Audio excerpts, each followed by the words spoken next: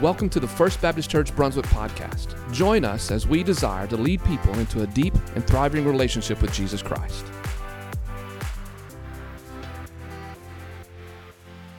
Good morning, everybody. It is good to see you this morning, and I'm glad that you're here. It's been a good day, amen? Been a good day. And so if you have your Bibles with you this morning, and I'm sure that you do, have them ready because we're looking at lots of scripture this morning. All right, have them ready. We're going to look at a lot of scripture. They'll be on the screen behind me, and it'll also be in the YouVersion Bible app. You just click on live event, and you can follow along in for my notes there. And I hope that you can do that because this morning, I'm actually real excited about what I'm talking about this morning, as I want to talk to you about miracles. How many of you believe in miracles? Yeah, I think all of you do. And miracles. So I want to talk to you about what the Bible has to say about miracles. And I've titled today's message, When Pigs Fly. Anybody ever heard that phrase before? When pigs fly. Whenever somebody uses that phrase, what do they mean? It ain't going to happen. Isn't that right? It is not going to happen when pigs fly. And I'll give you a couple examples of what I mean of when pigs fly. It could be like this. My beloved Texas Tech Red Raiders. Wait a minute. Wait. I haven't finished the punchline yet. Just wait. My beloved Texas Tech Red Raiders will win the National Football Championship next year. When pigs fly.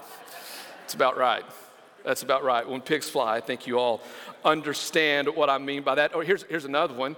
If one of my daughters comes up to you and says, "Did you hear that my dad's going to allow us to get another cat?" You know what to say, amen? When pigs fly. And we know we know what that means, that ain't going to happen. Don't hold your breath. Not in a million years, right? When pigs fly. As we talk about miracles this morning, there are many people in the world who believe that when it comes to a miracle, it'll only occur when pigs fly. That there's no way that can happen. Well, this morning, I stand before you and I want to argue, or my premise for this message is this, that I believe that the word miracle is losing and has lost some power. And I want to tell you why. There's three reasons why I believe the word miracle has lost its power, and this is on the screen for you. Number one, the first reason I believe that the word miracle has lost its power, it's because of unbelief. It's because of unbelief. Some people today say, I believe in a miracle-working God. God does miracles, but he probably won't do it for me.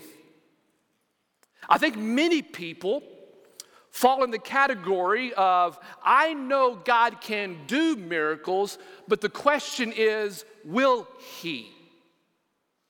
Will he do a miracle? Or some people are in the category of, I know that God will do a miracle. I know he'll do a miracle for you, but will he do it for me?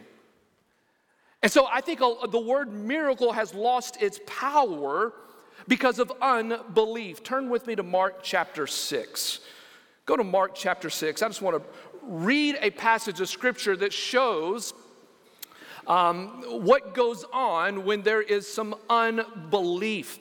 In Mark chapter 6, Jesus is fairly new into his ministry, his 3-year ministry, and he's teaching in town to town, and every town he goes into, he preaches in the synagogue. Well, in Mark chapter 6, he comes to his hometown of Nazareth. And he goes into the synagogue, which is his custom, and there he begins to teach. And in Mark chapter 6, verse 2, it says this, and all those who listened to him were astonished. They were astonished. Now pick up in verse number 2, about midway through that verse, and it reads this. And the people said about Jesus, where did this man get these things?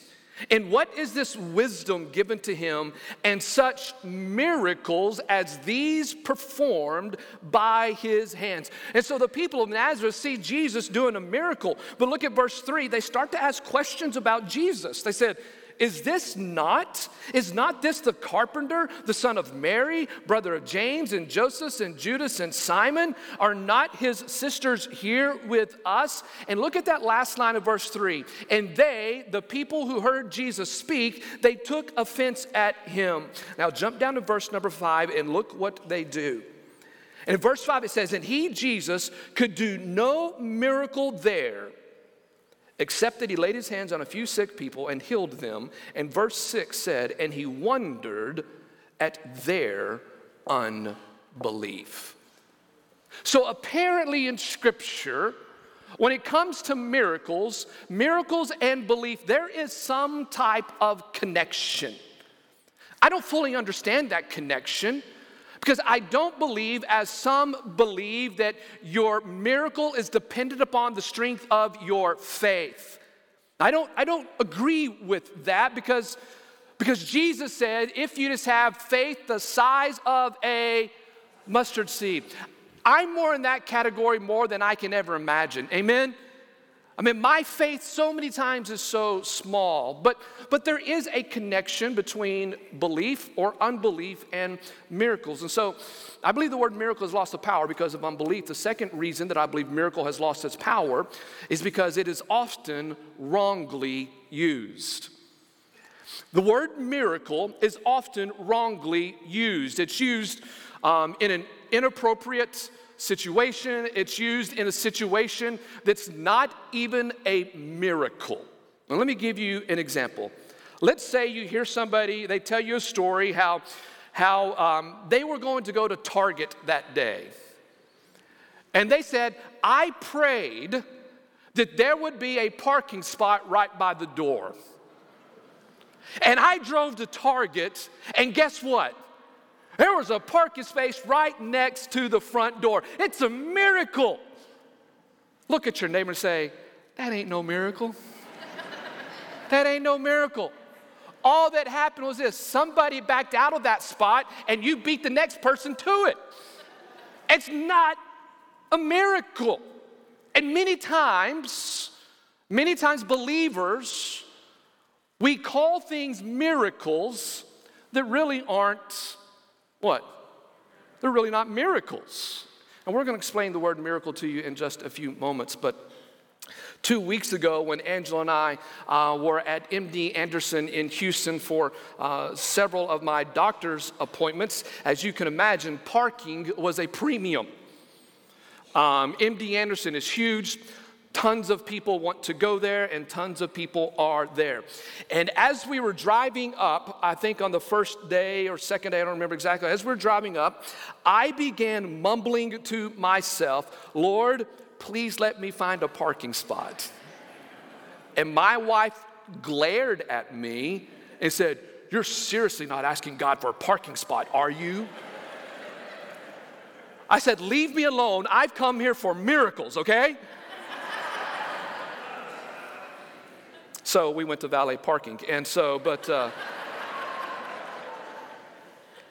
many times the word miracle is misused. It's misused. Too many times we give things that happen within the providential care of God, we give those things the term miracle. Listen, you may not agree with what I'm about to say, but I believe this. If everything is a miracle, then nothing is a miracle. If everything is a miracle, then there's nothing that can cause us to wonder in amazement at the glory of God and what He's done. And I see this happening so much in Christian world, in our culture, that we are using the word miracle inappropriately. A miracle causes wonder. Listen, if a parking spot causes you to wonder at the amazement of God, kudos to you, but I want a bigger God than that. I want a God that moves me to go, wow, God is able to do this. That's what a miracle is. The third reason I believe the word miracle is losing its power is because the word miracle is often misunderstood, and I've alluded to that so far in what I've said this morning. Turn with me to Matthew chapter 16. Go to Matthew chapter 16, just one verse, Matthew chapter 16, verse number 1. This is midway through Jesus' ministry. His ministry, as you know, or maybe you don't know, maybe you're new to following Jesus or you're still trying to figure out who this Jesus is. But Jesus had performed many miracles in his ministry, and people flocked to see him and flocked to have him do miracles. And many people were genuine, but he had a group of people that were not genuine in seeking the miracles of Jesus. It's a group that we know as, or the Bible calls them as Pharisees and Sadducees, the spiritual leaders of the day. And so the Pharisees and Sadducees, they wanted to catch Jesus, identifying himself on the same level and as equal to God. So that's the background. And so in chapter 16, verse 1, look at this. This is what takes place. The Pharisees and Sadducees came up to Jesus and they tested Jesus. And they asked him to show them a sign from heaven. And what happens here in this text, the Pharisees and Sadducees, they asked Jesus to perform a miracle. They asked him to do something for them. Now we know from the rest of Scripture, Matthew, Mark, Luke, and John, the four Gospels, we know the heart of the Pharisees and the Sadducees. The Pharisees and Sadducees did not truly care who Jesus really was. They wanted to do away with him because he was messing up the good thing that they had in their life. And they wanted to catch Jesus in a trap, and so they use a word for miracle called a sign, semeion. That's the Greek word, semeion, a sign that points to something. And they say to Jesus, hey, we want you to show us a sign, because in the back of the mind, they want to get rid of him. So they go to Jesus, and in essence, they say this: we want to rub the genie's lamp. And we want the genie to come out of the lamp, and we want the genie to give us 3 wishes. Meaning, Jesus, we want you to do what we want.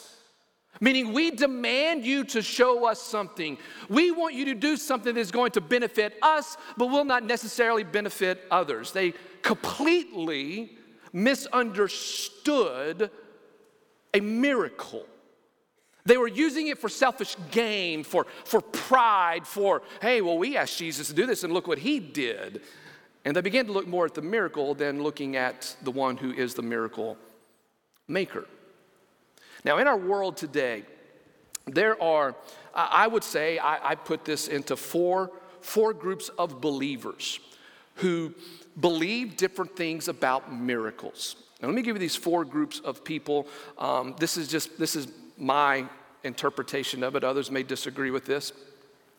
But these are different viewpoints on miracles, and we need to understand this because a person's viewpoint of a miracle actually comes out in what they say and what they believe and how they live, okay?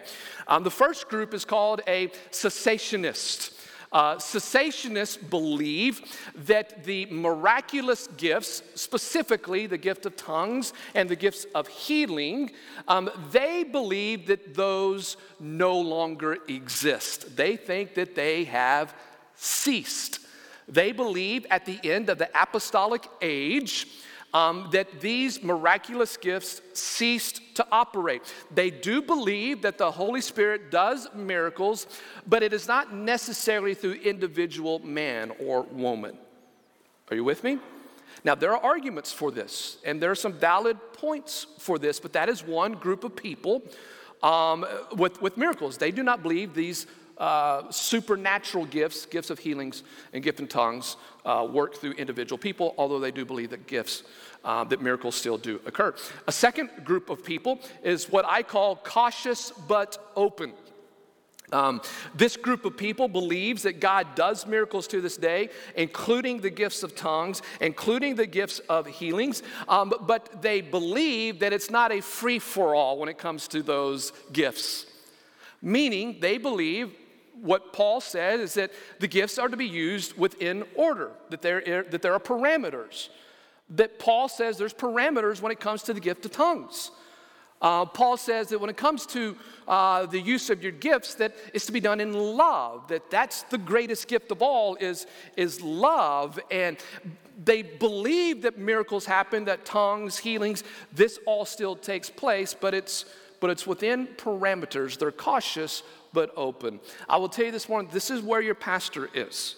This is where I fall in line with. I believe God can do miracles, but I believe it's got to be done within order. The Bible says that confusion is not from the Lord. So we have to be cautious but open.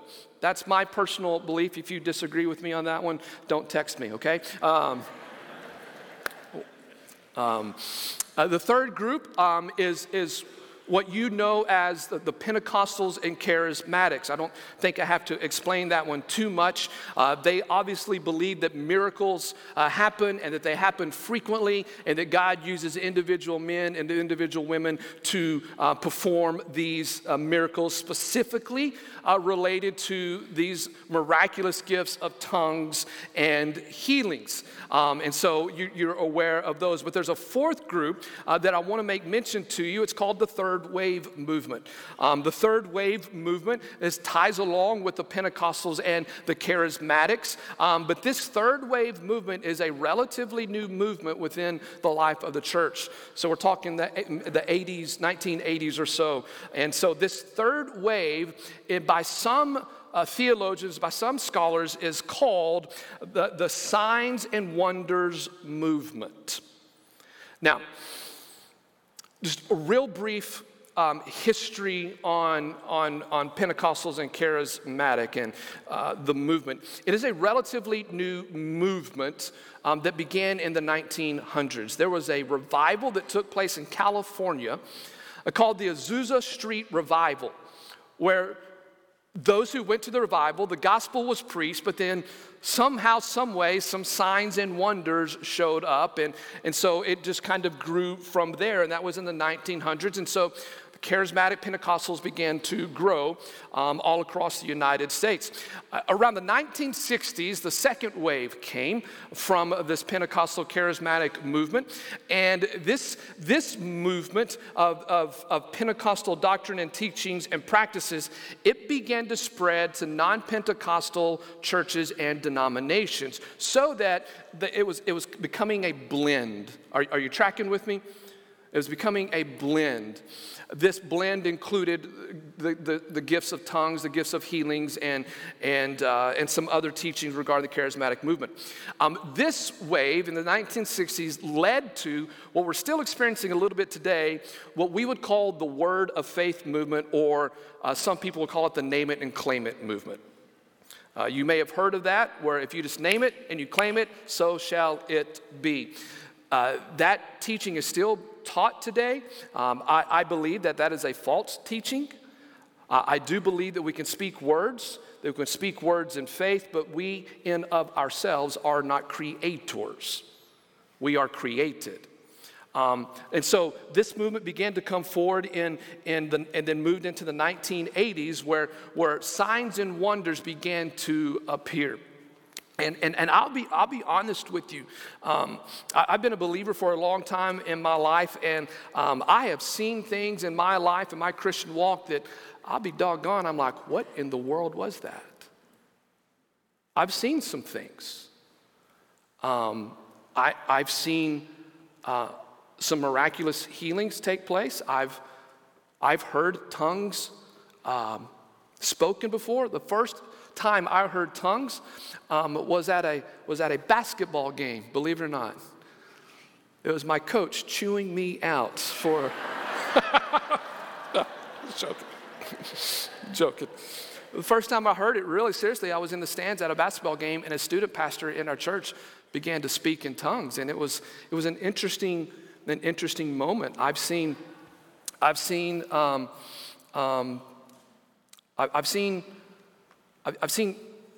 demons removed from places. I've seen some things. I've seen some things, and where you go, Lord, I don't fully understand all of these things that are going on, but would you please show me and guide me? And when it comes to signs and wonders, and particularly this third wave movement that I want to caution you with, it is those in the third wave movement who believe completely in the signs and wonders movement, they have the tendency to put personal experience over the authority of Scripture. Are you with me? They have and let's be honest, we all have that tendency. I'm not critiquing them or condemning them. I'm just saying we all have that tendency to put our personal experience over the authority of Scripture. Folks, there is your personal experience does not supersede the authority of Scripture. Scripture is the final word. It cannot be added to, and it cannot be removed. I don't care what your experience is. Any experience that you have, signs and wonders, any experience that you have must submit to the authority of God's word. That's one of the reasons here at First Baptist Church Brunswick that we teach our Sunday small groups that you put the Bible at the center of your group. That whenever you go into a small group situation, whether it's in the education building or it's at the student center, maybe you have a small group at home, whenever you have a small group, you put the Bible at the center of your conversation. Because it's the final authority. It's the Word. Jesus was the Word. Jesus spoke it. And this is what we are to study. It's the revealed Word of God. And God is not going to reveal it to anybody else in a different fashion. It's the revealed Word of God. So when you go into a small group, you center yourself around God's Word. This is why we teach our small group teachers. We teach them to ask a specific question. Whenever you're a small group teacher or you're teaching anybody about God's Word, you ask the question, what does the text say? We don't ask, what does the text say to you? What does the text mean to you? That's not the question that we want answered. Because the text has a word for us, and it's a word for everybody. Now, there may be different applications, but when you go to God's word, you say, God, what does your word say? What does it say? What does it mean? Not what do I think it means, but what does it mean? And so when it comes to miracles, we must never put the experience over the Savior or over the authoritative revealed word of God. Are you with me this morning? Are you having a good experience this morning? Well, so those are the reasons why I believe that the word miracle has lost its power. Unbelief, it's misunderstood, and so many times it is misused. Well, what do I mean when I use the word miracle? I think we need to understand what the word miracle and what a biblical view of a miracle is. Well, on the screen behind me is a definition of the word miracle that I really like. It's not mine. I've added a few things to it, but this definition of miracles from Richard Purtill, who is an apologist and an author, but I think it's a really, really, really good definition for the word miracle. So here it is. A miracle is a supernatural event brought about by the power of God that is a temporary exception to the ordinary course of nature for the purpose of showing that God is who he says he is. It is a supernatural event brought about by the power of God that supersedes natural law, that it can't be explained by natural law. It is outside natural law. And it's for the purpose of showing us who God really is.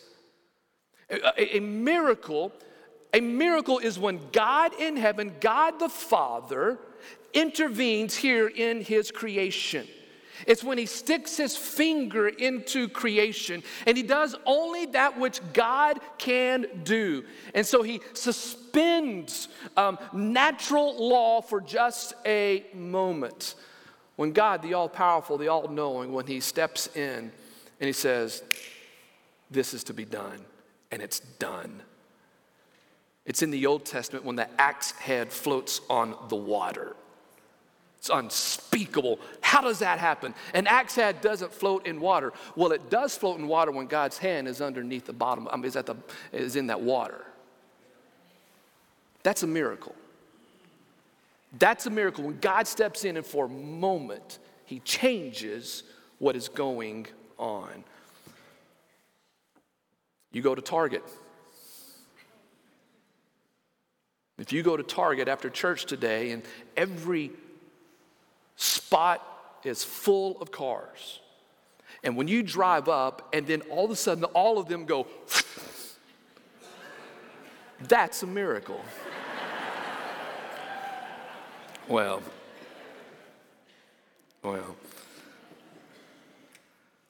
But I wonder this morning,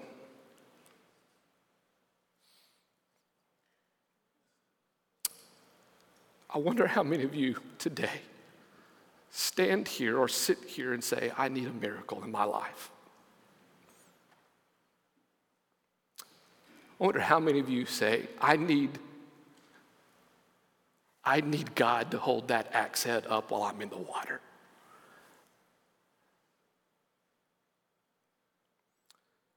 Let me share with you some characteristics of miracles that are found in the Bible. I'm not going to share all of these characteristics of miracles found in the Bible, because if I did that, it would be this would be way too long. I don't have enough time to do this in one message. By the way, my guest preachers have been putting me in a bad light recently. They've been preaching really short messages. And so I thought about saying to you this morning, I'm going to preach a short message, but you'd respond with, well, when pigs fly. But I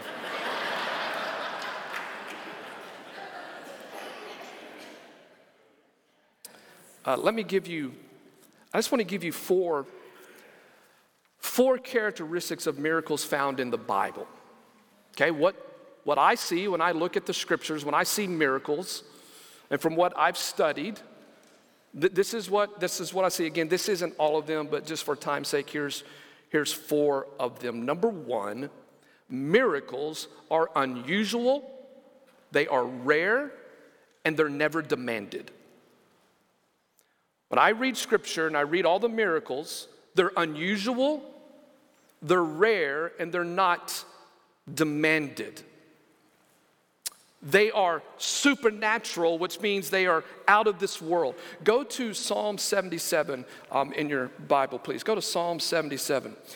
This is a passage of scripture that I looked at a lot this week and just was really captivated by this chapter. I want you to look at verses 11 through 14. And I want to show you what I mean by saying that miracles are rare and unusual. I want you to get this because, listen, we live in a world which is saying that miracles are happening boom, boom, boom, boom, boom, boom, boom, boom, boom, boom, boom, boom, boom, all the time. You don't see that in Scripture. They're rare. They're unusual. Remember, because if everything's a miracle, then nothing's a miracle. Look at Psalm 77, begin in verse number 11. And this is what the psalmist says. He says, I shall remember the deeds of the Lord. Surely I will remember your wonders of old. Underline that phrase, wonders. I'll get to that in just a second. Look at verse 12. I will meditate on all your word, and I will muse on your deeds. The word muse means I will sing about, I will talk about your deeds. I will meditate on them, and I will tell other people about them. Verse 13, why? Because your way, O God, is holy. And I love this next question. What God is like our God? What's the answer to that question? There ain't nothing out there. What God is like our God? And in verse 14, he gives us the reason why. You are the God who works, what's that word? Wonders. Underline it. Some translations do say miracles. In Hebrew, there are three words used to explain the word miracle. The word wonders is one of those words. In Hebrew, it is the word, let me spell it for you. It's P-E-L-E. It's pronounced Pele. Anybody like soccer? Who's one of the greatest soccer players of all time? Pele. Wow. Pretty interesting. You know what Pele means? It means out of this world. It means out of this world. Pele, the greatest soccer player of all time, probably, he did things that nobody else on the planet could do at that time with a soccer ball. His play was considered to be out of this world. But the psalmist, before Pele, the soccer player, ever came into existence on this earth as a soccer player, the psalmist says, my God is a God who does wonders. He's saying, my God does that which is out of this world. My God does the supernatural. My God does things that nobody else can do. He says, who is a God like my God? The answer is nobody. Why? Because our God, he does wonders. He does things that are unusual. He doesn't do it like man does it. Why? Because he's God. He's supernatural. He's outside of everything that we can ever imagine or think.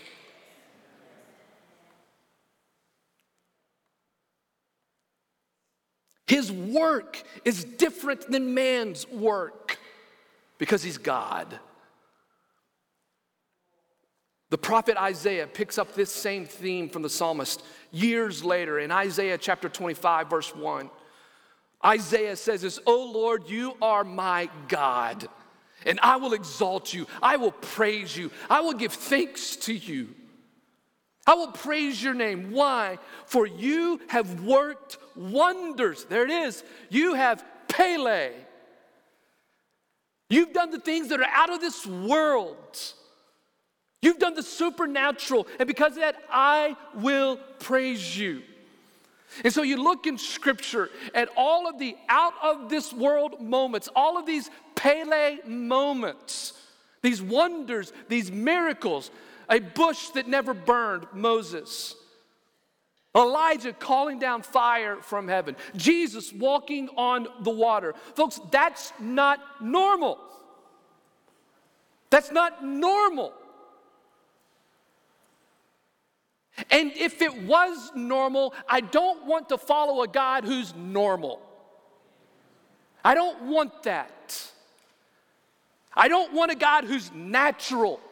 I want a God who's supernatural, who's rare, who's unique.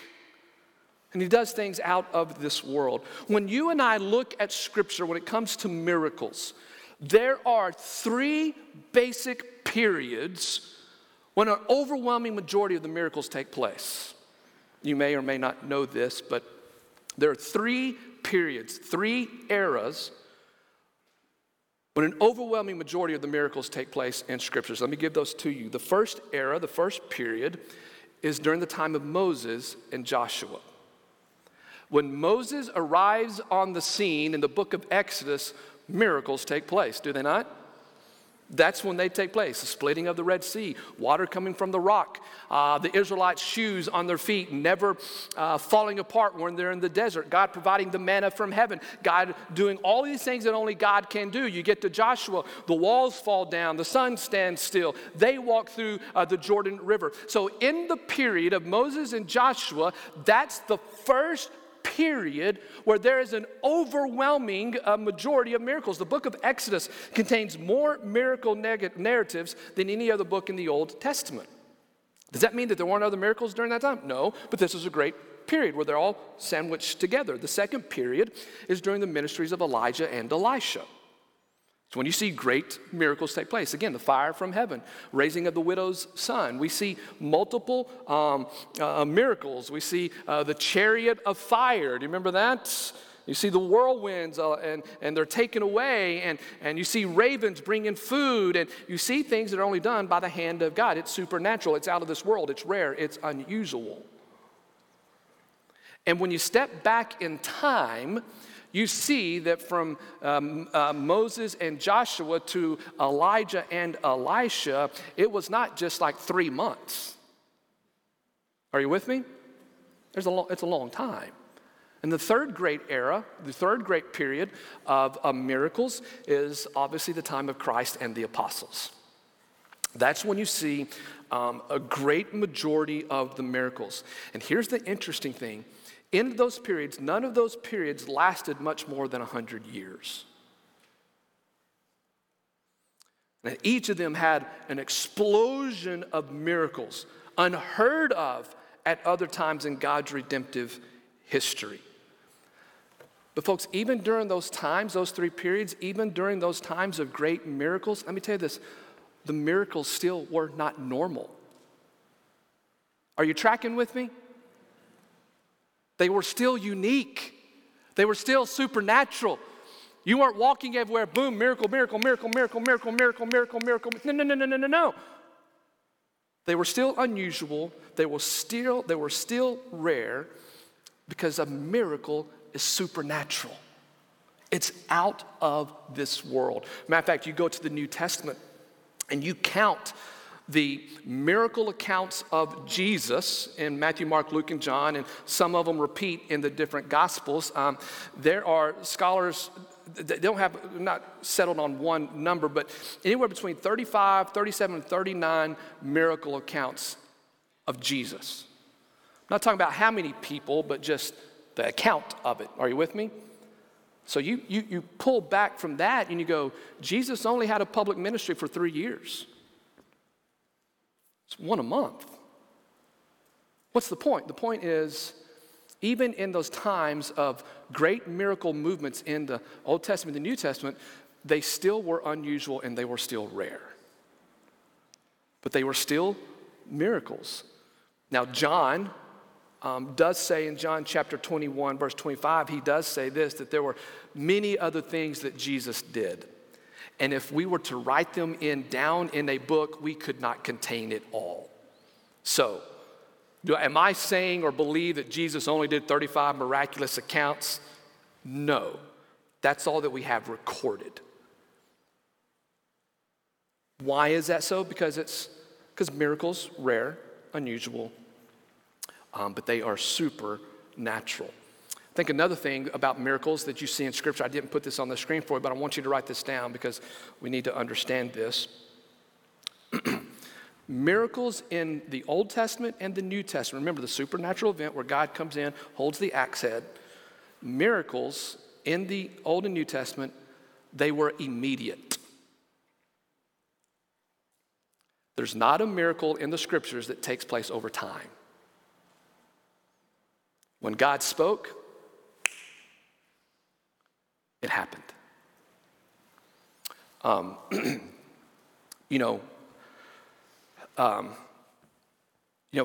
the past month or so, you and I as a church, we have prayed that God would miraculously, supernaturally remove the tumor, remove the cancer from me.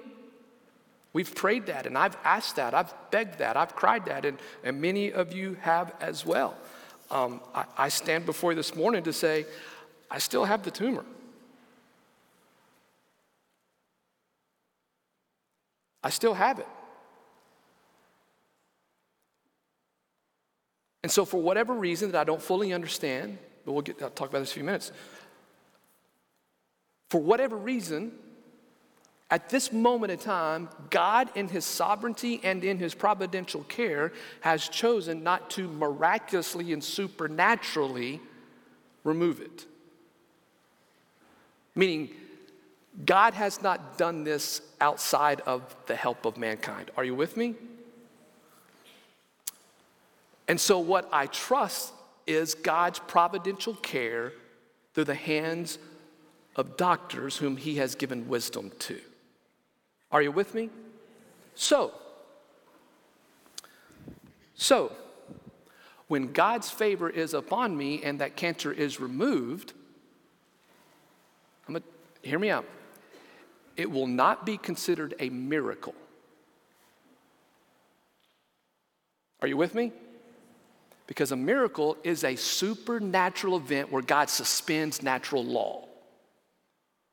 But what it will be is God's favor and blessing upon me and upon all the doctors, that he's allowed them in their unique ability to create a plan of attack that does what it needs to do. And that's considered God's providential care. Who cares? Right? Okay, God, here's option one. Do it. I know you can. Well, I kind of want to take you through a little bit of suffering. I don't want to go through suffering. I don't want that. I want my body, God, but I don't want any of that. I hear you, and I'm able, but I got some other things I want for you.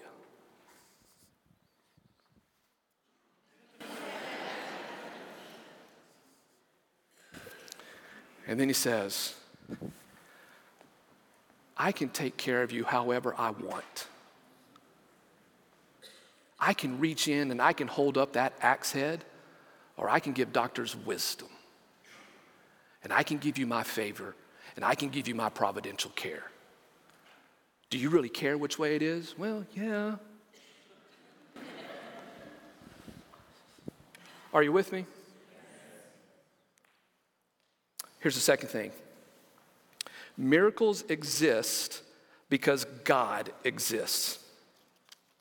Miracles exist because God exists. Exodus chapter 15. I told y'all this was not going to be a short message. Are y'all okay with that? Some of you are lying. Exodus 15, verse 11. Exodus 15, verse 11, this is the Song of Moses. The Israelites have just been delivered from the Red Sea. They've walked through on dry land. They're victorious. And Moses writes this song, and he sings a song. In verse number 11, he says this, "Who is like you among the gods, O Lord?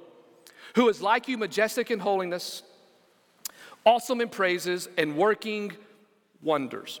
Two things I want you to know in verse number 11. Notice the word Lord. How is that capitalized?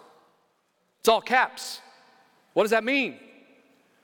Whenever you see the word Lord in all caps, this is the name of God. This is Yahweh. This is the self-existing one. This is the one who revealed himself to Moses at the burning bush. He says, I am who I am. This is the name of God. And then notice what Moses says. He says, who is like you among the gods, O Lord, who you are the self-existing one, meaning you exist. And then he says in verse 11, awesome in praises, working in wonders. What's that Hebrew word for wonders? Everybody say it. It's Pele.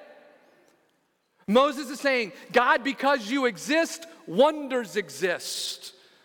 Because you exist, miracles exist. This is what the Bible teaches us. If you do not believe miracles exist, you do not believe God exists. God exists, therefore, he's going to do miracles. Let me show you another passage. Go to Isaiah. This one, when I read this one, folks, I'm telling you, when I read this one, this was amazing. This was, wow. Now I can't even find where the book of Isaiah is. Where is that? My hands are shaking. I'm so excited about this. Isaiah chapter 9. Just go there. We read this verse so many times when it comes to Christmas time. But this is so opened up after studying all this. Look at verse number 6 from chapter 9, Isaiah. This is written 700 years before Christ is born. Verse 6, we read this at Christmas time, but it says, for a child will be born to us, a son will be given, and the government will rest upon his shoulders, and his name shall be called what? Oh, come on, y'all. Wonderful. What's that Hebrew word? Say it. Pele. So that means that when Jesus comes on this earth, he will be called wonderful, which means he will be called the miracle worker. That's his name. His name is the miracle worker. He's able to do the things that are out of this world. He has the power to do it. And his name shall be called Wonderful. Wonderful Counselor, Mighty God, Everlasting Father, the Prince of Peace. Miracles exist because God exists and because that's the name of our Savior. The third reason why, or the things that we can learn from Scripture about miracles is this: miracles always promote good and they glorify God and God alone. Miracles never glorify the recipient of the miracle. Norman Geisler, author and theologian, said this: because God is good, miracles only produce and promote that which is good. James, the brother of Jesus, said in James 1:17, every good and perfect gift comes down from the Father of lights. And all throughout Scripture, miracles are never for a show of entertainment. Are you with me? It's Jesus, it's his spokespersons who are mingling with the people, and miracles are happening. It's never for entertainment, it's always for the glory of God. And number 4, here's the last one: miracles reveal the power of God. In the New Testament, again, there are three words used for miracle in the New Testament. You have signs and wonder, and then you have the word miracle. The Greek word for miracle is dunamis, D-U-N-A-M-I-S. And dunamis simply means power. So that whenever Jesus performs a miracle, it is powerful. And this is all consistent with who Jesus is. Amen? Well, has this been good? I want to close with 4 things on what's our response to be. This will be real quick, I promise you. When I was 8 years old, I gave my life to Christ. And it took place during a revival. The evangelist told his story. And his story involved being diagnosed with cancer. He had an untreatable cancer, and the doctors gave him little chance of survival. But I remember the evangelist saying, but I had God on my side. And through the prayers of faithful people, God miraculously healed that man of cancer. Miraculously, supernaturally. And I remember as an 8-year-old sitting on the second row at Second Baptist Church in La Mesa, Texas, with burnt orange carpet. I remember saying, I want to serve a God who can heal cancer.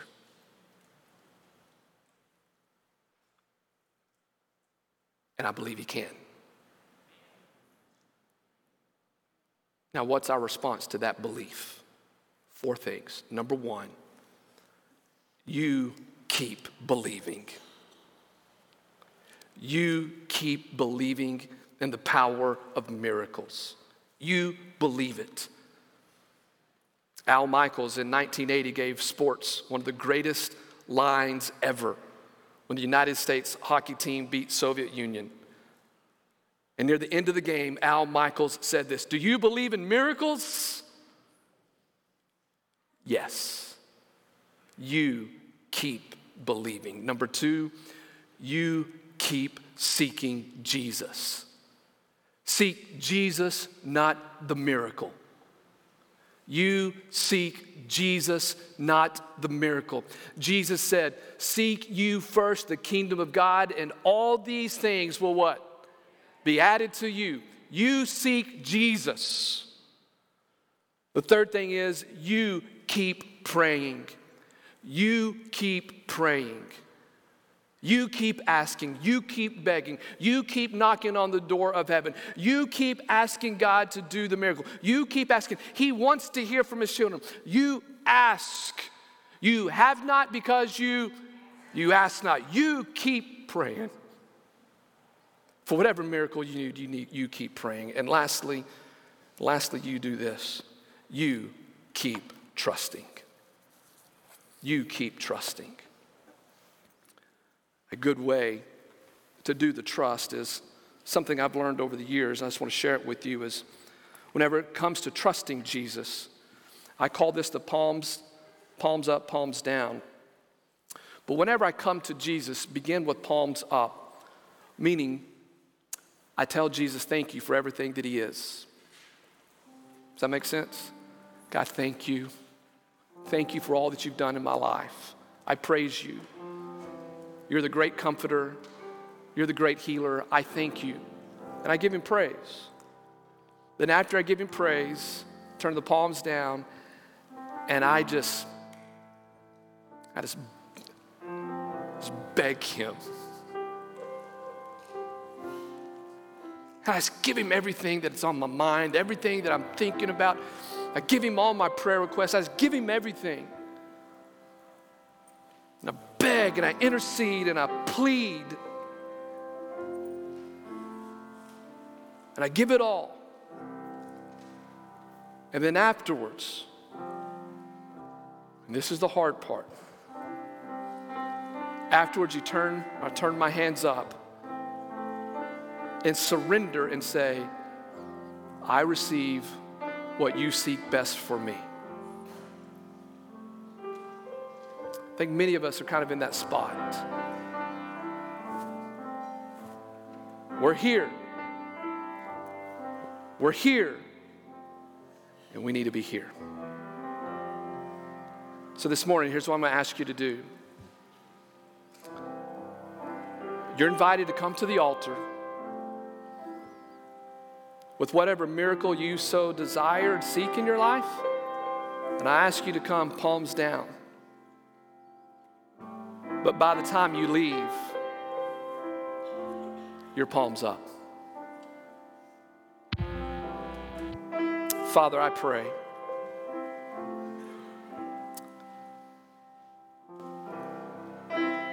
I pray that you do the supernatural. I pray that you do out of this world. And I pray that you will do what's best for us as we give you our lives. In Jesus' name we pray. Amen.